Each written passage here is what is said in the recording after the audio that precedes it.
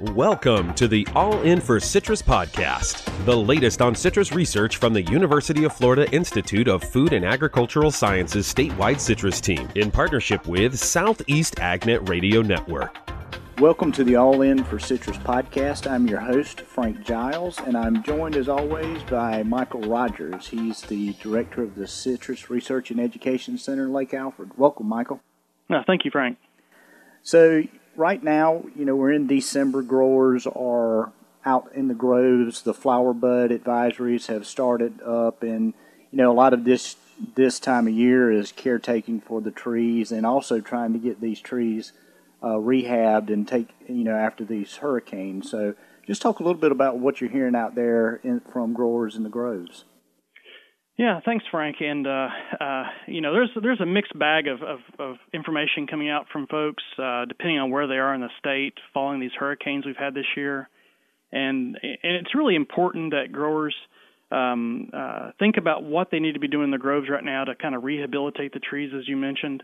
We've got folks who further south and to the west, suffered a lot of severe wind damage, lost a lot of fruit and even some structural damage to trees. And as you move further inland, we hear more about flooding issues with some of the trees. But I've even been with some growers, even in Central and Polk County in some areas, that have still starting to see have seen a lot of fruit drop after the fact. And it wasn't just a week after the storms passed. Sometimes it was 2, 3, 4 weeks after that we started seeing a lot of fruit drop. So there's a lot of concern about this year's crop, obviously, but we need to be thinking for the future. What can we do now with the trees we have in the ground to prepare them to have a crop in subsequent years? And so Dr. Vashisht is going to be putting out. She started putting out the flower bud induction advisories.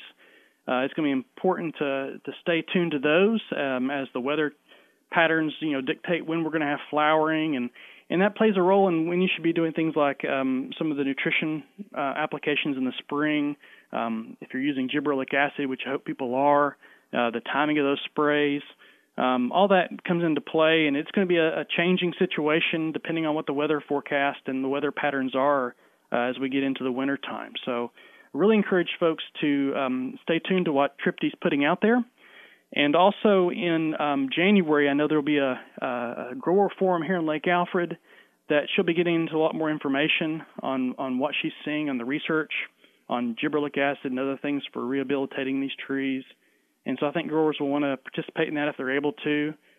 She has particularly some good information on the benefits of using gibberellic acid on some of the early season varieties like Hamlin. She's had a couple years of data now, and we're seeing some real promising benefits from the gibberellic acid, on those early season varieties like we thought we were going to see, and even probably some benefits in areas that didn't have too severe of hurricane damage winds, seeing some of the fruit holding a little bit tighter in some of those areas. So we saw some benefits to the gibberellic acid in those areas where the hurricane effects weren't too severe.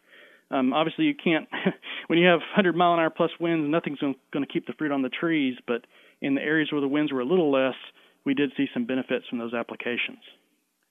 Good deal. And I know growers that are, taking care of what's in the groves right now, but there's a lot of interest in what's coming down the road and in the pipeline in terms of variety development and the role that biotechnology potentially could play in bringing some resistance to HLB down the road. But give us just a little update where we stand with that. I know there's been some recent interest in that topic that you'd like to address. Yeah, and one of the things that's caught everybody's attention is some work recently. There's been a couple of groups in IFAS working on using gene editing or the CRISPR technology to develop new varieties that are resistant to, ultimately we want to do for HLB, but some of the initial work has been done developing varieties that are resistant to citrus canker. And the background, the reason that we were looking at citrus canker first is because we knew what the genes were responsible in citrus for susceptibility to canker disease. So we knew what needed to be changed. We knew the targets. So it was very easy then just to take that as a kind of a proof of concept, make those edits, and see if we could actually create these new varieties that would be resistant to canker. And so we've had a couple of scientists, one at Lake Alfred, Dr. Nian Wong, and there's also another scientist down at the Gulf Coast Research and Education Center, Dr. Deng, working with Fred Gumitter. Both of these groups have developed some citrus varieties that appear to be resistant to citrus canker. And in particular, just recently, we've been working with Dr. Wong to try to move some of that to the field.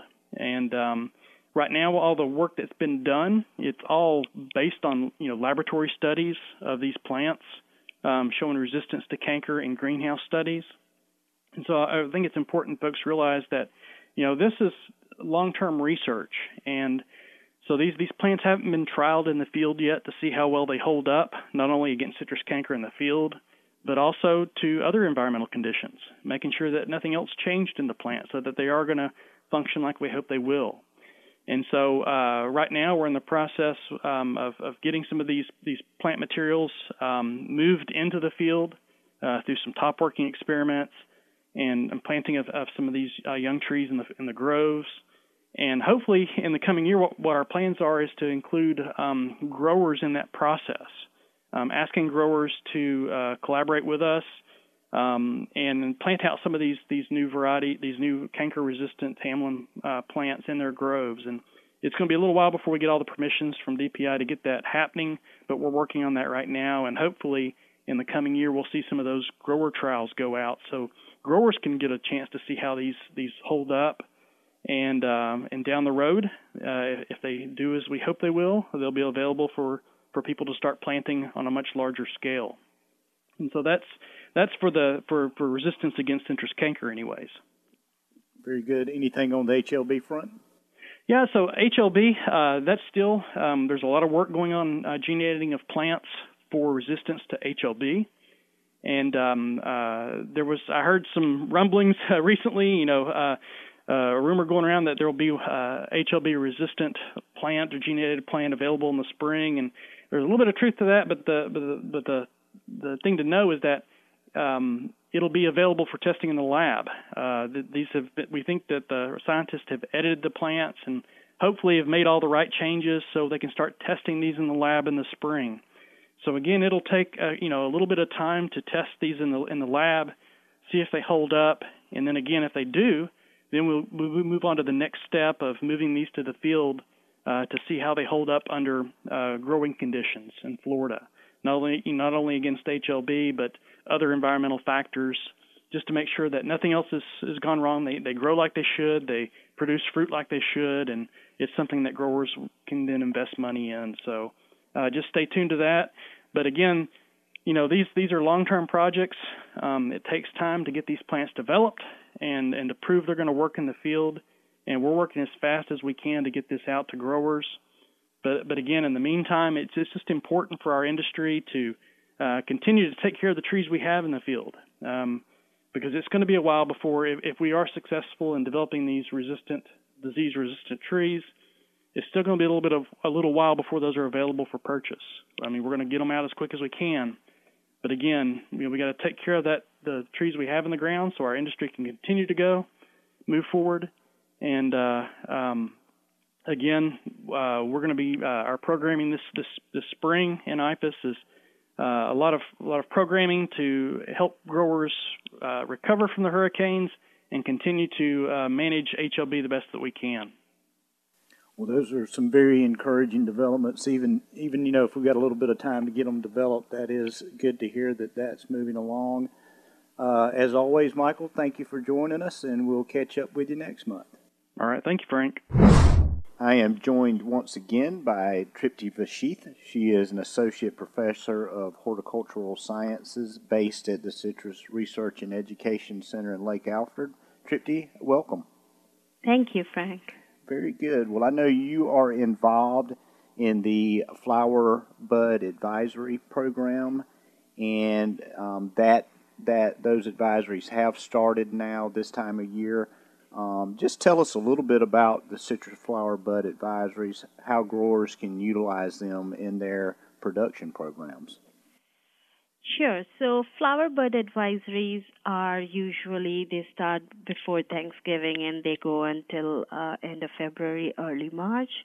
The goal with these flower bud advisories is to inform growers about the existing conditions in their orchards and at what stage the flower bud induction is. And flower bud induction is very important. Basically, at this time of the year, the trees are perceiving the weather and they are deciding when to flower. And this will, whatever the conditions are right now, is going to decide when the trees would flower. It can also possibly decide the intensity of flower and how long or prolonged the blooms will be. So as the trees are getting ready to flower, it is very important to pay attention to these, what is happening, because then the growers can plan on their pesticide sprays. Also, if the flowering happens to happen at the same time when it's going to be rainy, for example, then maybe growers need to be thinking about PFD.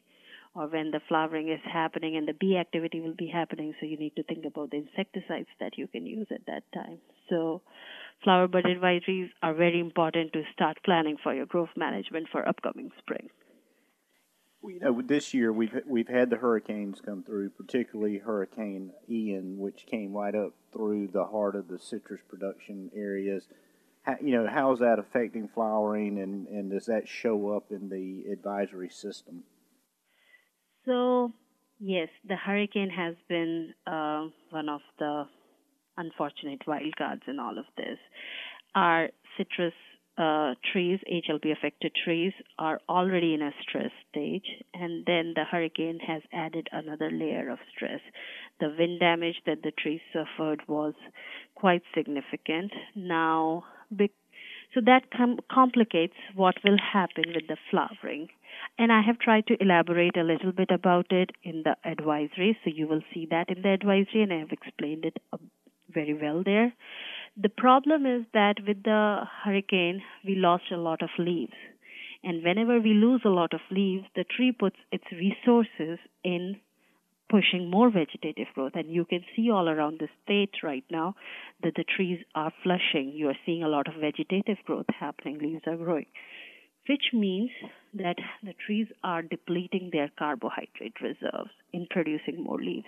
So we lost the leaves that would have supported the flowers, and now the tree has the reserve that the tree had is actually being utilized in making more leaves altogether, which means flowering might be a little bit at a lesser level because the tree may not have as much carbohydrate levels.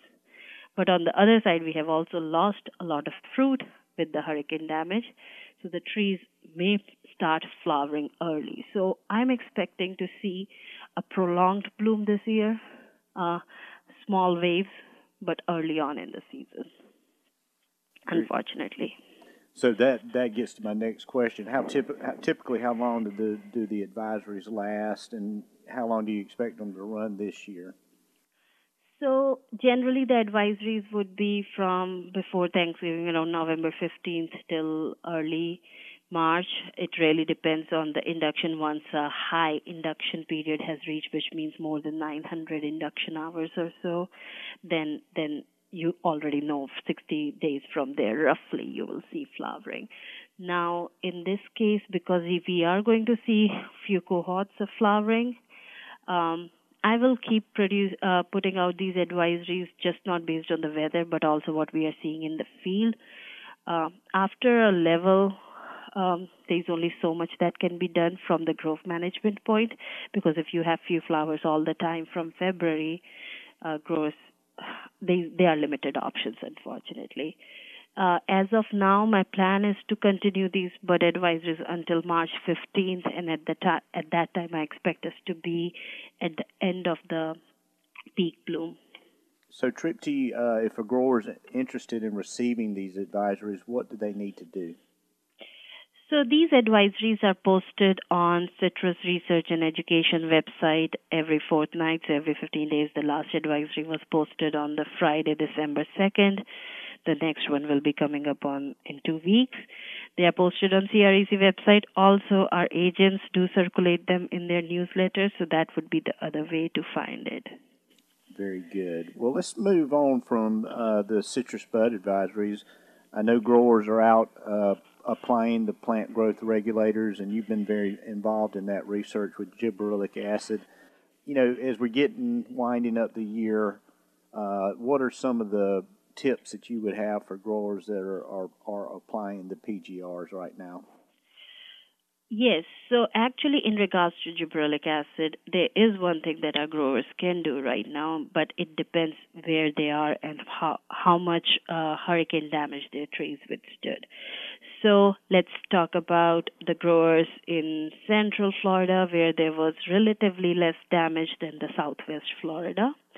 So if your trees have not lost a whole lot of canopy, I think use of gibberellic acid at this time of the year might be a good thing. When I say this time, maybe in a week or 2 weeks, by December 15th or so. And what this spray would do is reduce the flowering.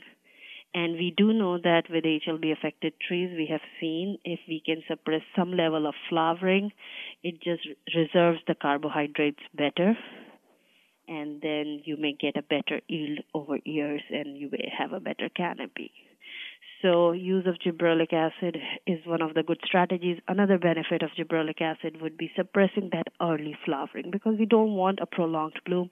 We want a concise, synchronized bloom, and gibberellic acid can do that. So actually in the advisories, and especially the one that was released on December 2nd, I have added a section that from December 2nd, 1 to 2 weeks, which will put us in December 15th time frame, is a good time to apply gibberellic acid. Now let's talk about the second scenario where the trees have lost a significant amount of canopy. In that case, I would say that maybe gibberellic acid is not your best alternative right now, because the tree may not be able to have a whole lot of flowers anyways, since it's depleted in carbohydrate resources, and therefore GA may not be your best option right now. But if you have only lost moderate canopy, then gibberellic acid is a good alternative for everybody. Very good. And I know you've been doing some work with tank mixing. And there's been some questions from growers about tank mixing and where that's appropriate. Just talk a little bit about that. Sure. Thank you for asking that, because it's quite important. So in past 1 year, I've learned a number of growers are using gibberellic acid.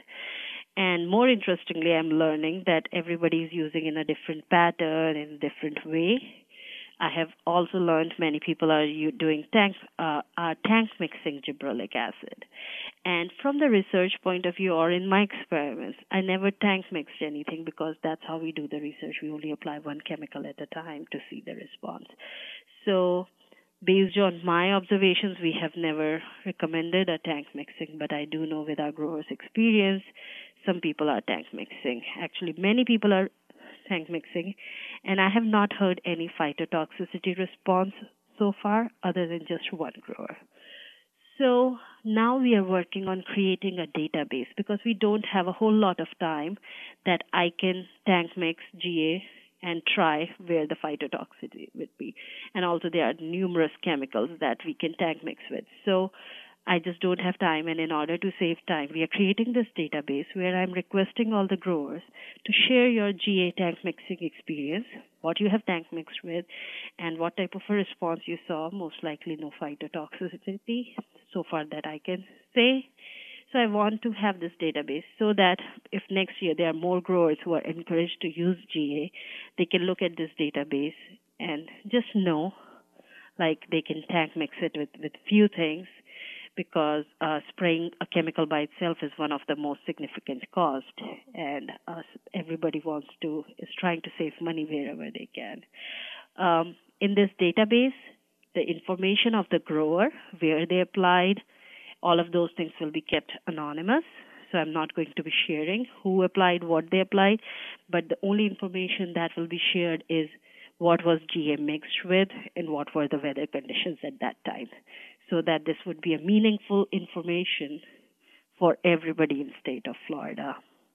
So I request our growers, as soon as you see a survey from me about this database, please fill that out, because it's going to help you and your neighbors and your friends. So please do fill out those surveys. Yeah, those surveys are very helpful. So we hope encourage everyone out there that's using the products to please participate. And with that, Tripti, we appreciate you joining us today. Thank you. I'm joined now by Chris Oswalt. He is a citrus extension agent, and he's based in Polk and Hillsborough County. Welcome to the podcast, Chris. Good afternoon, Frank. Glad to be here. Great. Well, you know, we're getting into wintertime. We've just put these hurricanes to bed, but as we get into the cooler months, you can't help but think about, you know, freezes that could come along during the course of the winter. We had a pretty good one late last January.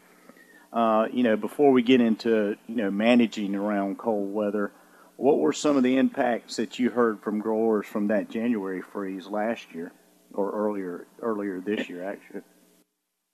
Yeah, it was back in January. There were 2 Monday mornings towards the end of the month that it got pretty cold. There was some frost, and along with some of that frost and some of those lower temperatures, there were incidences where we had some defoliation.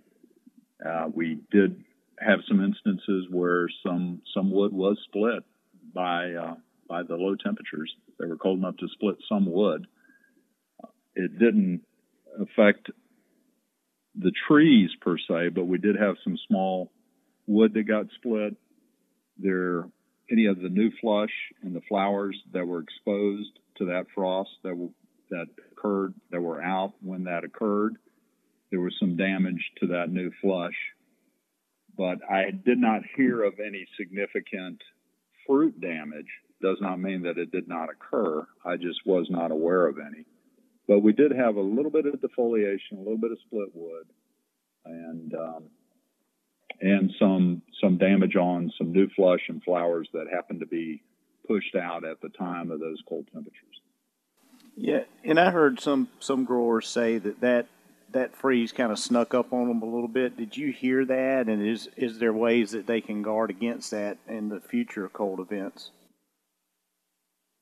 Yeah, well, they always have a tendency sometimes to sneak up on you when the forecast comes out and there's an expectation, and then as conditions develop overnight, you can end up in situations where you get something that you weren't necessarily expecting.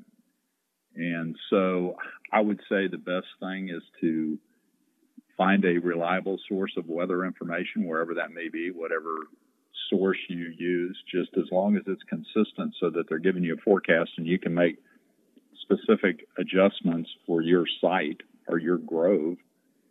That's probably the best advice that I have. These instances when freezes occur, depending on the type of freeze, you can go into the evening, you can have a situation where it appears the freeze is going to develop a certain way, and then later on in the evening, things change a little bit, and that can have an effect. So you really can't let your guard down. But having a consistent source of a reliable weather information for which you can base the conditions that are going to occur in your grove off of that forecast, that's the best advice that I can probably give you at this point, is to monitor those forecasts, find you a good one, and pay attention to what those forecasts are and how that develops overnight. And then hopefully you won't get caught. Yeah, I know a lot of growers do now have their own weather stations and groves, but the university also has the Florida Automated Weather Network. How useful is that for growers in terms of staying ahead of the weather? Yeah, well, the Fawn weather stations from the University of Florida, those stations actually provide you with real-time weather data from those locations. And I consider it very important in being able to determine what the actual conditions are that are occurring over an area and compare those to the conditions that are occurring in your grove. So you can learn a lot about those conditions nearby, especially if those are situations where you have a stable air mass, cold air mass that moves over you. The fawn towers have the ability to measure ground temperature at 6 feet, and then temperature at 30 feet, which can give you a better idea of the development of an inversion and whether those conditions are calm. And if so, will that inversion develop where you have warmer air aloft and colder air at the surface? So they're generally really good in getting that information. Plus, you'll have a group of stations that you may be interested in, like in Polk and Hillsborough counties, where you can look at those and see how the freeze develops overnight, because there's specific development in these cold weather events, whether they be radiation type events or advective windy blowing freeze type events, advective events. And you can glean a lot of that information over a larger area based on what those weather stations are doing, as long as they are consistent and you have seen them before and you have an understanding of how those things develop under those freeze conditions. So they could be beneficial to you in as much as seeing, a better weather view of the area, along with specifically what your particular location is going through. Is it consistent with what you're seeing, or is something else going on? In these weather stations that growers are using in their groves now, individually, or they're getting pretty sophisticated in what they can do and track, correct? Yeah, I believe so. They're going to collect the normal parameters that you would be interested in. And of course, there's obviously the things that are most concerned during a freeze event is the wind blowing. So anemometer on a weather station is important. Is the wind blowing, or is the wind calm? You also have the air temperature, which is important, along with the dew point. And also, if you're going to use irrigation or water for cold protection, you would want to most definitely be able to have a wet bulb temperature that's going to be provided by that weather station, hopefully. That's good. And, as the weather cools down, what are some things that growers need to do to prepare for winter, like checking on equipment, checking nozzles, that sort of thing? Is there a checklist out there, so to speak, that can get them ready for the winter? Well, I think what you want to try to do, in my experience, is that you want to maintain the health of your trees going into the winter as best you can. I know we have HLB, and that's a lot more difficult than it used to be, but you want to try to maintain a level of health so that the trees are not water stressed, nutrient stressed. You obviously don't want to do severe pruning in the middle of the winter. You don't want to have practices that encourage the trees during warm periods during the winter to stimulate any vegetative growth, because then they will lose their tolerance to cold. So you want to keep those types of things in mind. Obviously, if you're going to use water for cold protection and you're using micro sprinkler irrigation, you would want to make sure that your pump, your well station, they are all in good repair. The lines, you don't have leaky lines, you don't have broken lines, and you want to make sure that your emitters are functioning properly so they can deliver that water when you need it for cold protection. So as we get into the winter and say there is a freeze predicted, what are some of the things that growers need to do immediately to get ready for the night that is coming? And what are some of the common mistakes that should be avoided? Well, there are very few things that you do during a freeze. There are typically types of practices when we talk about cold protection, those that are passive and those that are active. The passive kinds of practices are the things that you do ahead of time, whether they be grove selection, rootstock selection, horticultural management. Those things, you don't do them at the time of a freeze. You do those ahead of time. They're already set. They're in place. You don't do anything when the freeze occurs. Then there are those active cold protection practices that would be, say, if you had a radiation freeze and you had a wind machine, you would go out and turn on the wind machine during the freeze. That's an active practice. If you still used grove heaters, which we don't, but that historically was one of those active cold protection practices where you would go out and you would go ahead and you would physically light the heaters during a freeze. But today, most all of our cold protection, at least in citrus, is done with microsprinkler irrigation. So obviously you'd go out there and you would start the irrigation pumps and run the irrigation system, and that would be what you would do at the time of a freeze.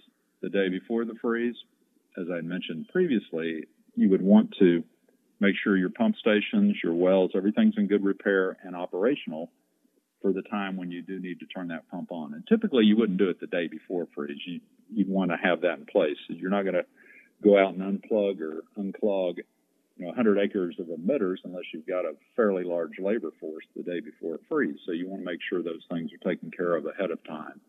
But as far as what you do the time of a freeze, you'll have everything in place, and then you'll run typically a microsprinkler irrigation system for cold protection, at least in citrus. Right. Any common mistakes that are made out there?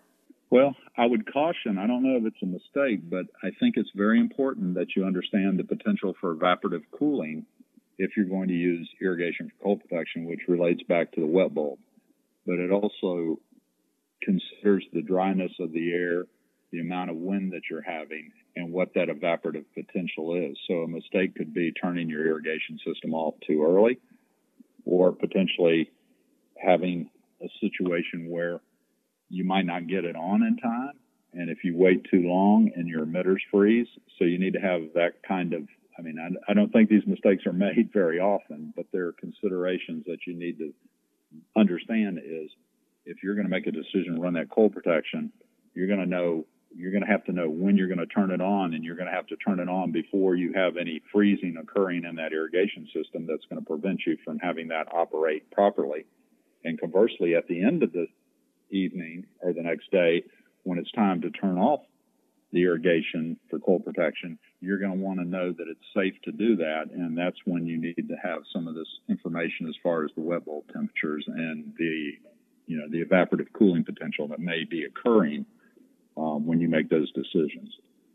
Yeah. So it says data is very important during these events, and staying on top of what's happening in real time is pretty critical, it sounds like. Anything else that you'd like to add? No, I just hopefully we'll have a mild winter, and with the current weather patterns, the climate patterns, typically we're hopeful that things will go well this winter, and we won't have to dodge any cold weather. I think that's a good thing to hope for, and I know the growers are feeling the same way. Chris, appreciate you joining us today. Certainly, Frank, anytime. Thank you for having me. Thanks for listening to this month's All In for Citrus podcast from the University of Florida Institute of Food and Agricultural Sciences statewide citrus team in partnership with Southeast AgNet Radio Network.